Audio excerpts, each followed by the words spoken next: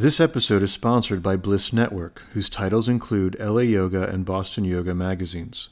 The mission of Bliss Network is to connect community, offer meaningful inspiration, educate readers on real-world sustainable solutions, showcase people finding balance in their lives and pursuing dreams, and to provide suggestions for practice. The aim of both print magazines and digital platforms is to empower readers with tools that allow them to live life with balance, integrity, and vitality. Visit layoga.com. On this episode, we have Susanna Harwood Rubin. Susanna is an artist, writer, yoga instructor, and speaker. She co-authored the exhibition companion entitled Looking at Matisse and Picasso while she worked as a writer and lecturer at the Museum of Modern Art. She's also the author of Yoga 365, Daily Wisdom on and Off the Mat, a book of readings related to yoga. In addition, she teaches a series of classes online where she guides students on writing, yoga, and yogic philosophy. Susanna, great to have you on the show. Thank you. It's really great to be here.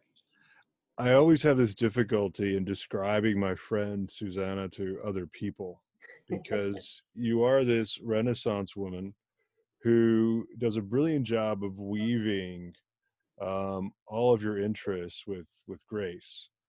And the three threads that I've witnessed are art, writing, and yoga. And I fear I may have left something out, but that pretty much sums it up. Okay, fantastic. Well, we're going to dive into all those arenas, but I've always associated you with New York and New York City, but I don't think I ever asked the question, were you born in the city? I was not, interestingly. Well, it's kind of bizarre. I was born actually in New Jersey where my parents were living while my dad was working in New York. And then we quickly moved to New England, and I grew up in Massachusetts, North Boston. Oh, okay. Gotcha. All right. So that's where high school was. Yeah, everything. That was where most of my education was. Got you. Well, I know that the passion for writing started very early, grade school poetry.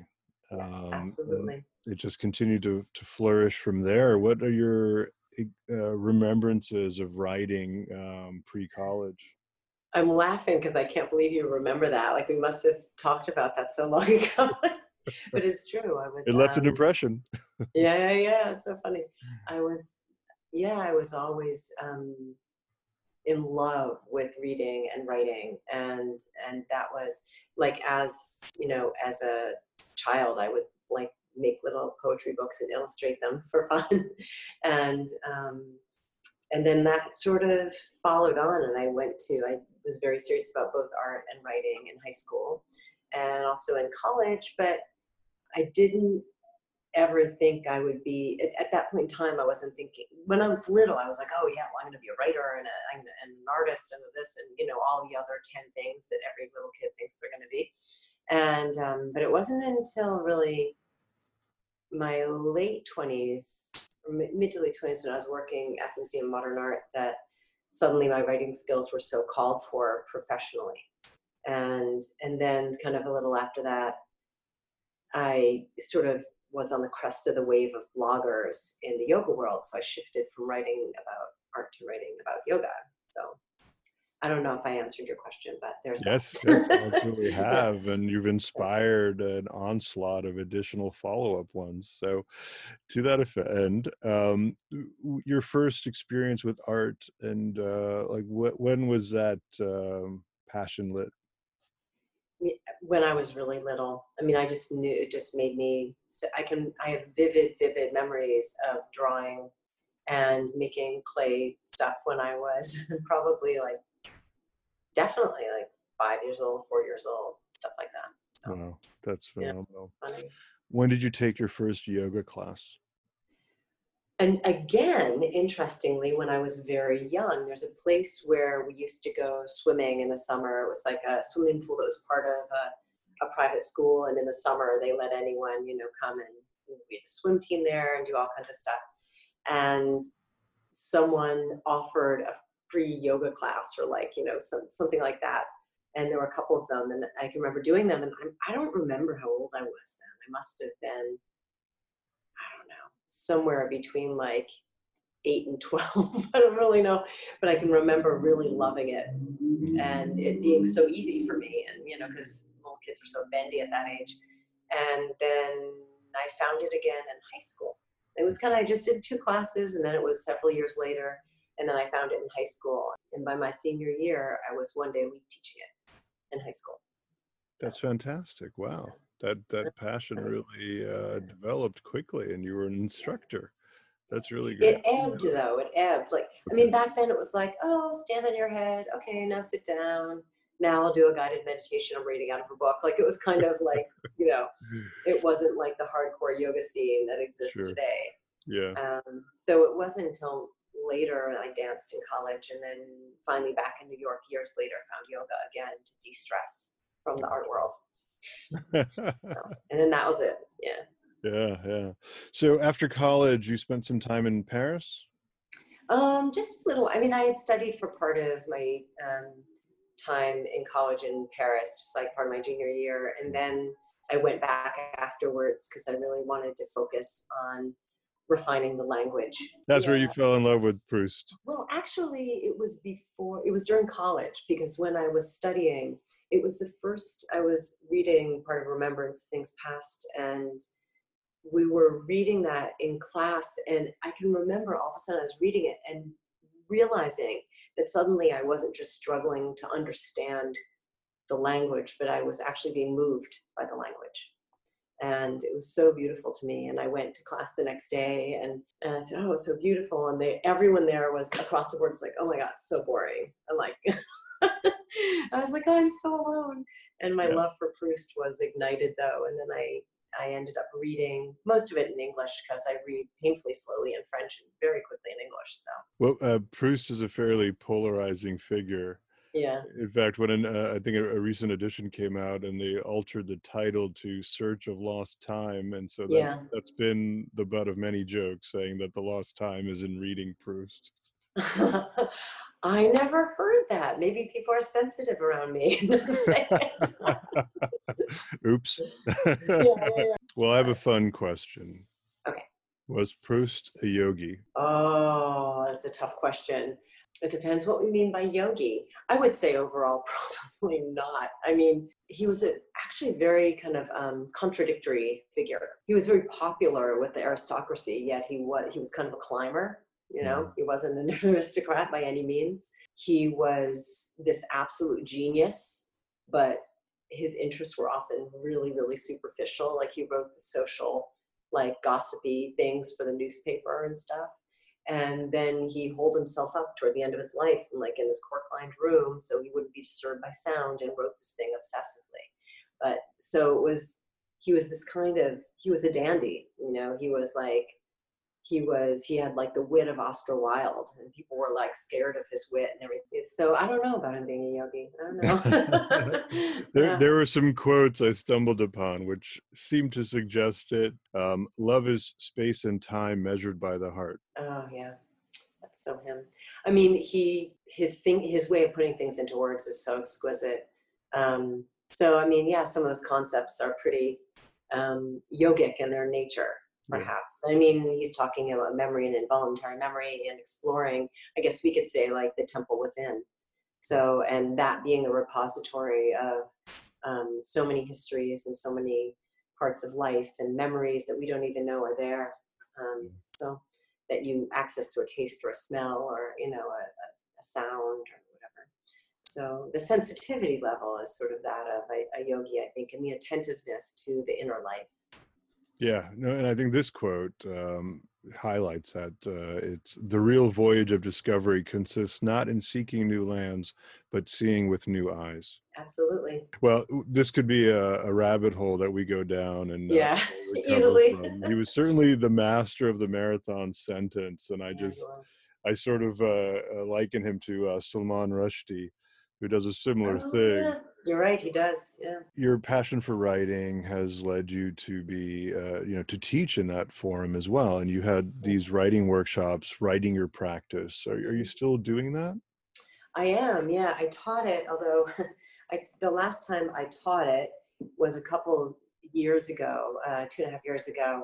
but yeah, I teach those courses. I teach them as workshops in different places, and I teach them online, and I like to incorporate a lot of writing in longer workshops just so people have reflection time. And I actually really enjoy teaching people to write too.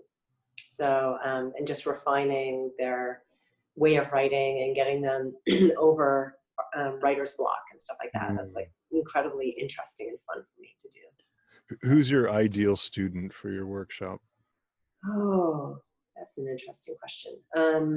My ideal student, someone with a love of words, who is interested in self-expression and open to experimentation, which is why I think it's great in the yoga context a lot of the time, because you can like practice a little and then write, and it shifts your chemistry, you know, of your body, of your brain, of everything. And it's an interesting way to move into writing, I think, sometimes. We talked earlier about the interweaving of your passions, and I feel like the intersection of art and writing kind of met its pinnacle when you co-authored the exhibition book for the Picasso Matisse Yeah. exhibition at the MoMA. And I believe it was in the early 2000s. And I remember when we met a decade after that came out, I kind of had this jaw-dropping moment because I was so moved by that. It's like, oh my God, I'm now sitting in a coffee shop with the writer. It was an amazing experience for me. But share about that process and what you went through. Well, it's actually pretty interesting because I was in the education department for many, many years at MoMA. I started as a freelancer lecturing and then was brought on staff part-time, which was great for me as an artist. I was like, I want to be part-time. I don't want a full-time job. And then I lectured a lot and did educational work, and there are always like writing things that come up, whether you're, you know, adding content to a grant or like describing an artwork for, you know, to send to someone. And, you know, and we developed a lot of educational curriculum. And then when Matisse Picasso show came up, we were just talking, this colleague of mine and I in the education department, and we were like laughing about how, you know, MoMA produces these amazing catalogs for their exhibitions, but it's not comprehensive. It's usually not about the exhibition itself. It's usually about like they'll get 3 different scholars to write essays on different aspects. Your average person who just wanted to really understand why these two together, what's this relationship? Why is it significant? And why am I reading this?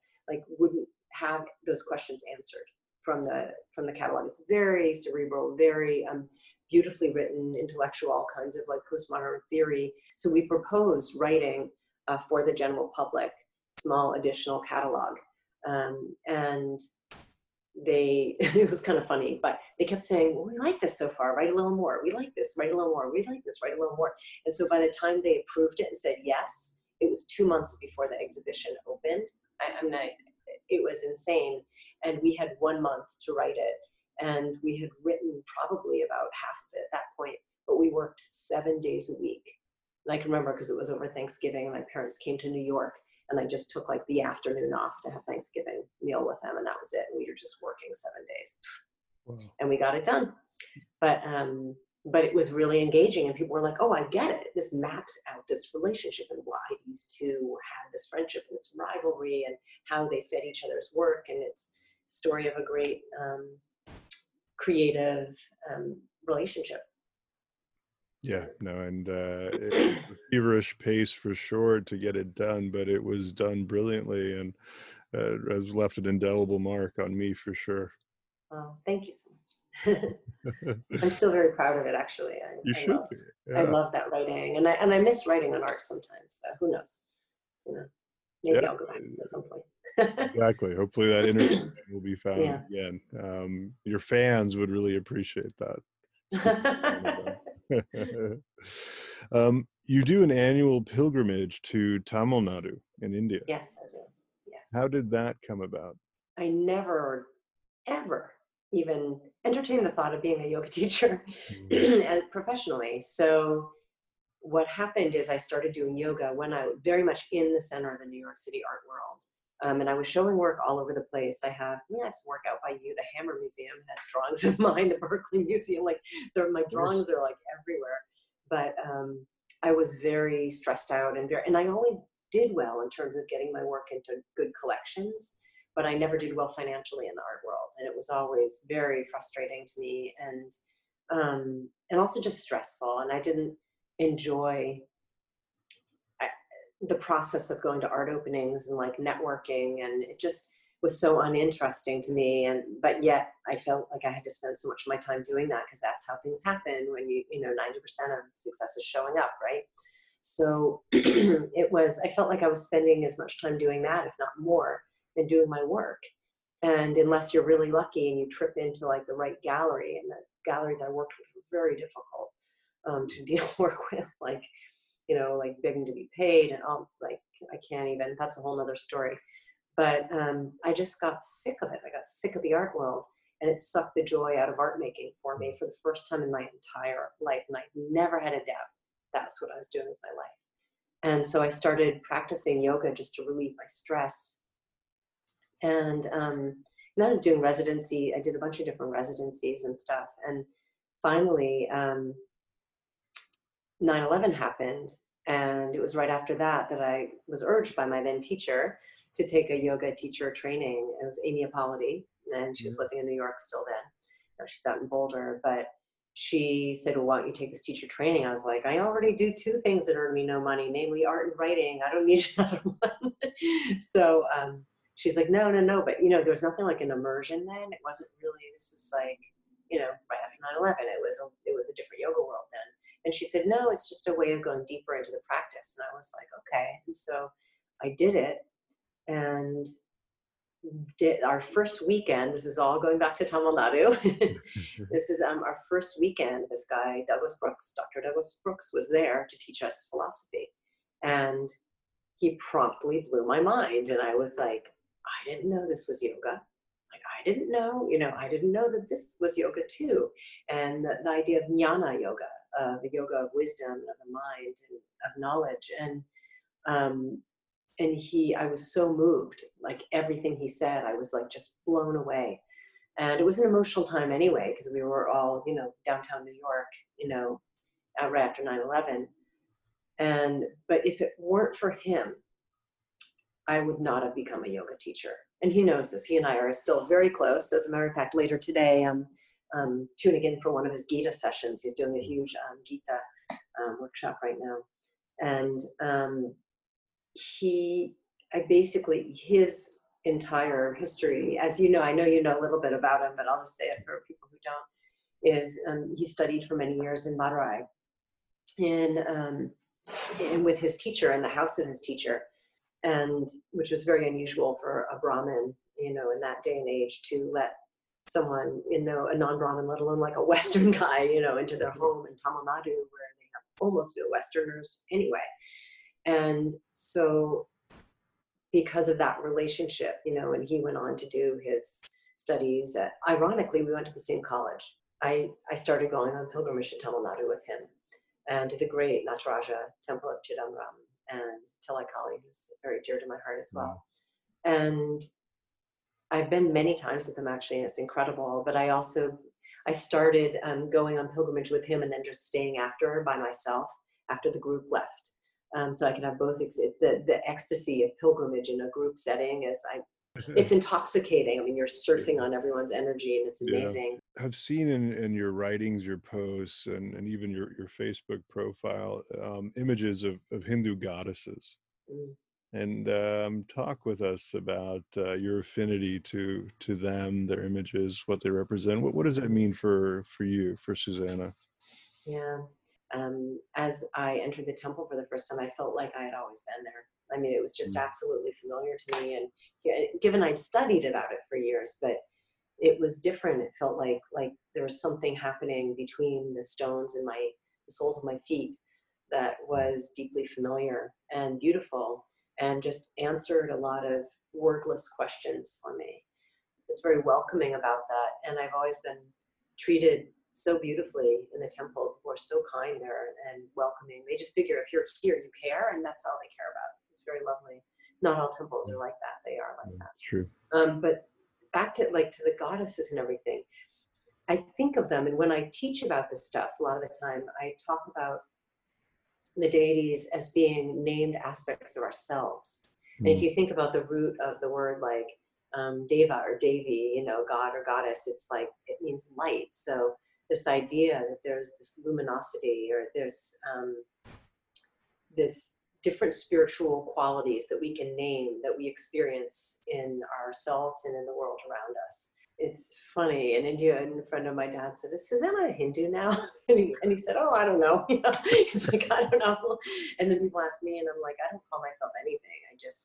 I just know that I have a very deep relationship with Shiva, and a very deep relationship with Kali, and you know, and Ganesh, and so many others. But you know, Shiva, I mean, creation, maintenance, dissolution, concealment, and revelation. It's the structure of the universe, of a life, of a breath, of a body, of a day, you know, of a yoga class to Shavasana. And when it's delivered in this way that's with incredible artistry and beauty and ritual and honoring of these essential realities of life, it's just like, it's so beautiful. It's interesting because you asked about the goddesses, and that's been something that's deepened for me in the past couple of years, actually.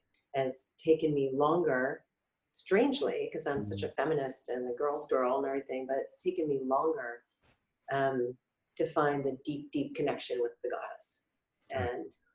And I did, you know, this past couple of years. And I stopped trying so hard. I stopped being such a little like American pushing forward, and just relaxed and received, and there she was. Oh, that's so well said. Has drawing always been your artistic medium of choice? Yes, I love it. I mean, I interestingly, it's like I was a sculpture major or something in college, but my sculptural work has always been very like low key and kind of low tech and kind of related to drawing. It's kind of funny, like sewing stuff out of felt, and there's something about, but drawing is definitely my main thing. So drawing is has always been at the heart of things. And I love, there's actually an artist, a conceptual artist by the name of Mel Bachner, who said like the best thing I've ever thought of for like art making, and especially for drawing, which is that it's thought made visible. Isn't that great? Like, and he had an exhibition that was called That Thought Made Visible. I'm like, yeah. And when you think about art like that, and you think about, and drawing in particular, it's something about the immediacy of inscribing, and that does something, it shows you a little bit more how someone's thinking. It's not so processed, it's more immediate, you know? True, there's something more raw about it. It's very much an exploration of line, is my sense. Yeah, I love line. That's great. No, thank you for sharing that. I want to be sure we leave some time to talk about this very seminal, life-altering event that you went through, and how that has changed how you approach the things you do in the world. Right. I've chosen to be very open about this episode in my life on social media, and interestingly, I had a publisher come after me for it. So we'll see. Something's in the works there. We'll see. But yeah, I was diagnosed definitively. I had been observed for several years, and then I was definitively diagnosed 2 years ago this month, actually in April, with breast cancer. That so many spots of it, like tiny little spots of what's called DCIS, ductal carcinoma in situ. And it wasn't like it was one place. There's no lump to feel. It's kind of everyone's like, if you feel a lump, you know, and it's like, well, that's nice, but that wasn't how it was for me. There was no lump. It was cellular. And I had to have a double mastectomy. And there was really no other choice because I had been diagnosed. They had seen this stuff in me, but it wasn't invasive. And I opted for 3 years to do active surveillance, which is an option for many women in this. But I was unbelievably stressed out for those 3 years. So who knows why after all those years, it finally went into my lymph nodes, but it did. I mean, when they looked at my images, they said, this has been in you for 8 years. And then I went 3 more years without doing anything. So in my mind, I was like, it's been doing nothing for 8 years. Why would I want to do a double mastectomy, something that's not doing anything? It was just a quirky thing. They were like, let's biopsy this. It's been in you for ages. And they were like, oops. And so who knows, like maybe if I didn't know and I didn't freak out and stress out nonstop for years, maybe nothing would have happened. But who knows? It's a big unknown. No one knows anything about cancer. It's so mysterious, really. Mm-hmm. And it went into my lymph nodes, and it ended up being quite extensive. My lymph nodes on one side, 9 out of 10 lymph nodes were positive for cancer, which is really unusual. Yes. And the doctors didn't think it, and they were shocked. They were like, what? They were shocked. My surgeon was shocked when she got the lab results back. As it ended up, I needed months of chemo and of radiation. And it was brutal. There's no way around it. It's as bad as everyone says it is, and worse. But weirdly, you can get through it. It's remarkable what you can get through when you choose to. And it made me recognize how deeply I love living. And I have to say, and this is sort of the biggest takeaway for me, and this is one of the things I'm writing on right now, which is that having a sadhana, a spiritual practice, was everything. I don't know how people get through it without one, because I felt held. And when I say this is how I kind of found my relationship with the goddess, this was it. Because I felt very, Kali, who is the goddess, who is the most ferocious of goddesses, who everyone's usually terrified of and thinks is creepy and doesn't like want to get near her. Well, she's a badass. Yeah, she's a badass. She's like, her hair is wild, her tongue is hanging out, she's bloodshot eyes and all, she's crazy and scary, and a necklace of skulls. And let me tell you, you want to be with the most ferocious when you're going through something that ferociously inside yourself, because I felt like she was carrying me. And that energy of her ferocity, you have to be ferocious to get through it. You have to be determined, and you have to be profoundly loving, which is not different from ferocity. Yeah. It just depends on how it's all applied. That's amazing. Wow. Thank you for that share. So the practice really helped you get through that time. Was writing also an important source of solace? Essential. It was essential. And I look back now, and half the stuff I've written on Instagram, if you go back a couple of years, it's all still there. I mean, I really documented it, my hair loss, my this, all this kind of stuff. It was so cathartic. I can't even tell you. And there were things, for whatever reason, for the first month after my surgery, I was on so many pain meds. I mean, I just had my breasts removed, it's like, you're probably in a ton of pain, but you don't know because you're on so many meds. I look back and I did all this writing, and shared a lot of it publicly. And I don't remember writing some of it. I was incapable of reading then, which is really interesting. I couldn't read. I would just the sentence would just float off the page, but for some reason I could totally write. And I was sitting there on my phone, writing, And I felt every time I wrote something about it, I felt like I had extracted a splinter from my body and released it. And it's still, writing has always felt a little bit like that for me. It's a relief when I get something out, but that time it was like medicine. It was absolutely therapeutic through that whole process. That's amazing. Did your book Yoga 365 come out of that process? Oh no, that was out before that. Yoga 365 was, I know, such a weird timeline. Yoga 365 came out in 2016. Okay. And I was diagnosed 2 years ago.